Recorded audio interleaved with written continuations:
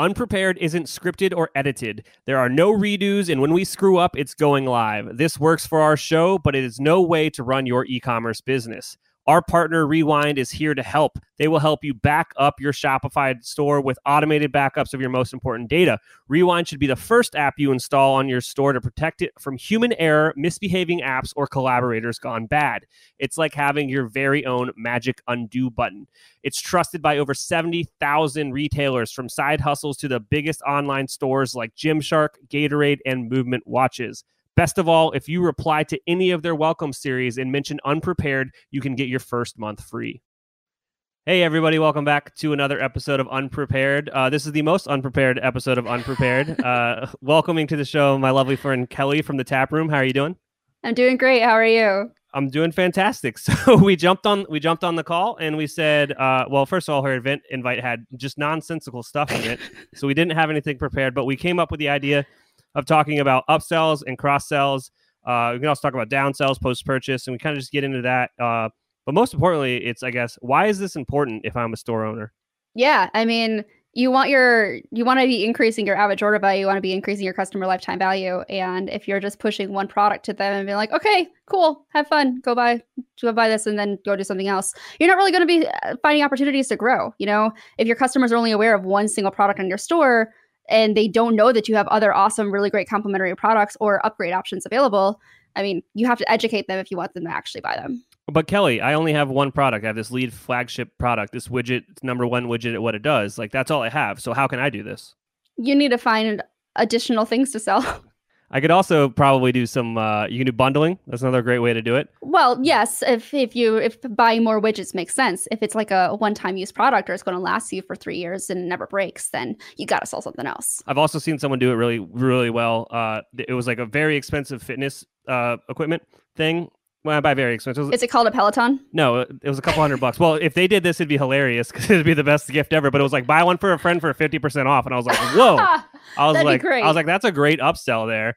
Because, you know, they were losing their butts on shipping already because it was free shipping. And I was like, yeah, this probably makes sense when you're thinking about it. You're still paying the freight cost, adding another one to it to give it away. Like, you're still net positive at that point. Absolutely. Yeah, that's a great idea. And that usually takes place post-purchase after they already committed to buying one. Really handy to use like one of those post-purchase upsell apps like One-Click Upsell or Zipify or one of the other ones that does it. I forget. I've been following one lately, post-purchase promotions. Oh, yeah. He built that during the Shopify like app contest or whatever they did a few months back. I got honorable mention and then never released my app. You're insane. You need to just put that out there. It's trashed. It's gone now. It's in the recycle bin? It is in the recycle bin. I archived it. Gotcha. Okay, so back to like, why do I want to increase my AOV? It's one of 3 KPIs that matter. And e-commerce is math. So yeah. you've got your conversion rate, your traffic, and your average order value. And anytime you can increase your average order value, it's going to increase how much money you make a month without you doing anything else.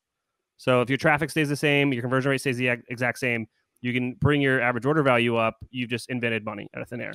It's also important to note that it is more expensive to acquire a new customer than it is to upsell to an existing customer. Absolutely. And it goes into kind of like my favorite topic, which is I hate anyone that is pumping all of their money into Facebook ads for growth, because now you're like really risking your margin and you're really risking like how fast you can grow. And if you can sell more products to the same customer that you've acquired, that's better. And if you can raise your average order value on that first product sale, like you've just increased your margin, you've increased your return, which is what everyone cares about with Facebook ads. So if you're talking about, I talked to a guy on Monday or Tuesday, and he was like, we need help with Facebook ads. But what he said that I really loved was he was like, I understand that Facebook advertising and your conversion rate doesn't exist in a bubble, and there's a lot more to it. And I was like, awesome. Can there be more of you? I was like, you just saved me like 10 minutes of explaining that like your goal requires like all this other stuff involved. That's great. Yeah. Honestly, when it comes to Facebook ads, I don't know anything. I attempted to run Facebook ads for my own store, and I'm going through the process of selling it now, actually. And I calculated out what my margin is with and without spending money on Facebook ads, and I dropped my margin by like 10%. Or I dropped it a full 10% down, I should say.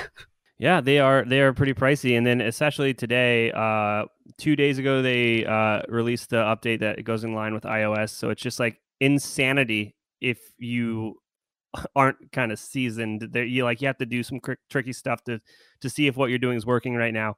And that has been. This is why you should hire an agency like Electric Eye to help you out with this. Ryan has been on top of it. He's been running all that stuff and just telling us and the clients to be calm. You know what I mean? As like the figurehead here, I'm just like, we know what we're doing, right? And he's like, yeah, it's fine. Good, because I'm telling people we know what we're doing. Exactly. But no, we should get back to the topic of cross sells versus upsells, because I think this is one of the most a lot of people get this wrong. So there's a difference between a cross sell and an upsell, and most likely you're seeing cross sells. You're not usually seeing upsells. So let me just provide an example of which one's which. Upsell. Let's say I'm buying a pound of coffee and I add that pound of coffee to my cart, and you're like, Kelly, we know you're going to go through this coffee really fast. Why don't you buy 5 pounds of coffee? And then I say, oh, okay, cool.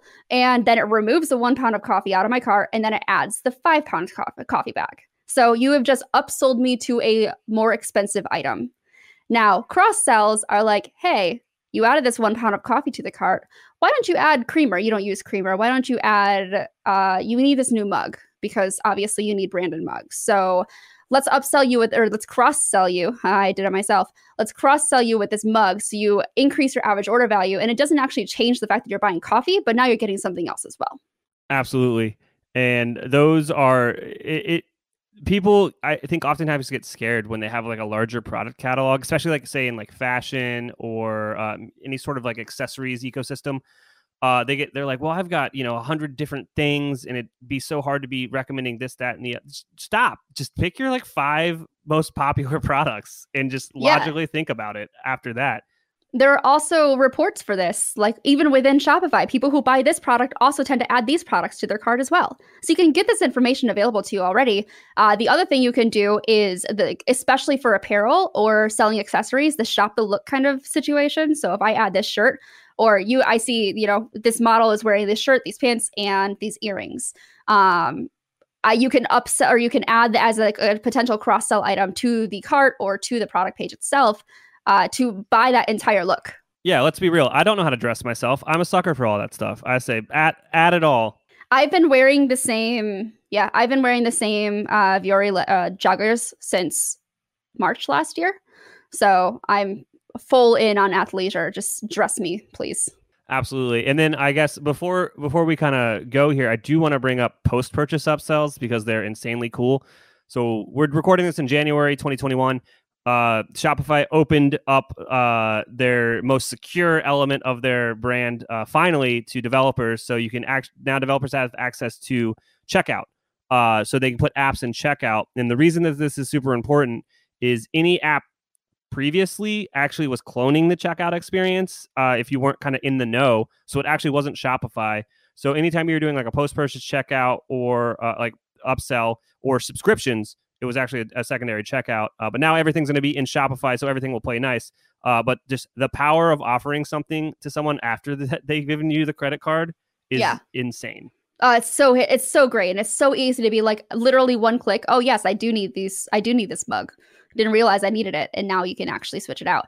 And Shopify allows order editing up to 60 days after an order has been placed, so it's not like it has to either be immediate as well. You can literally follow up via email with, "Hey, we know you purchased this, 5 days ago. Maybe it has a longer lead time, so things don't ship immediately." You can use that lead time as an opportunity to sell more to them and get that average order value up. Yeah, like, so here's a perfect example.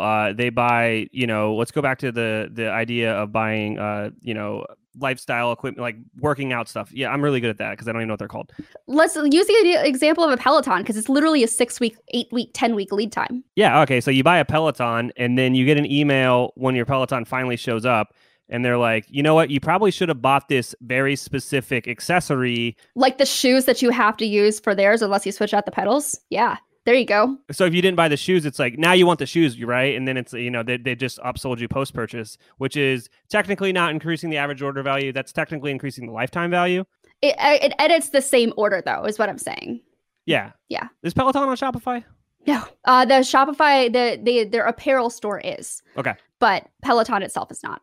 That's a weird user experience. I don't know why it wouldn't be the same You thing. know what? I can go on a whole 10-minute talk about why Peloton's not capitalizing on their cult following and expanding their apparel offering and really pushing it, because they wear their own Peloton apparel. All the instructors are wearing their own Peloton apparel that should be pushed more, and it's not. Well, it's also like, why? So I have to log into the thing, and why not sell me T-shirts while I'm there? Like, it should be the same login for both. One would think. I mean, technically, you could. Having two different logins is like the number one no-no ever. Yeah. Like, I preach about this so much when I'm talking to people that like have, a more content driven or like B2B side of their business. And then it's like, oh, and then there's this random store that actually is doing well. It's like, okay, well, it's such a like jolting user experience if there's two logins that I have to keep track of. If you're on Shopify Plus, this means you need to be using multipass. Exactly. Awesome. Well, I think the conversation went off the rails, which I knew was going to happen.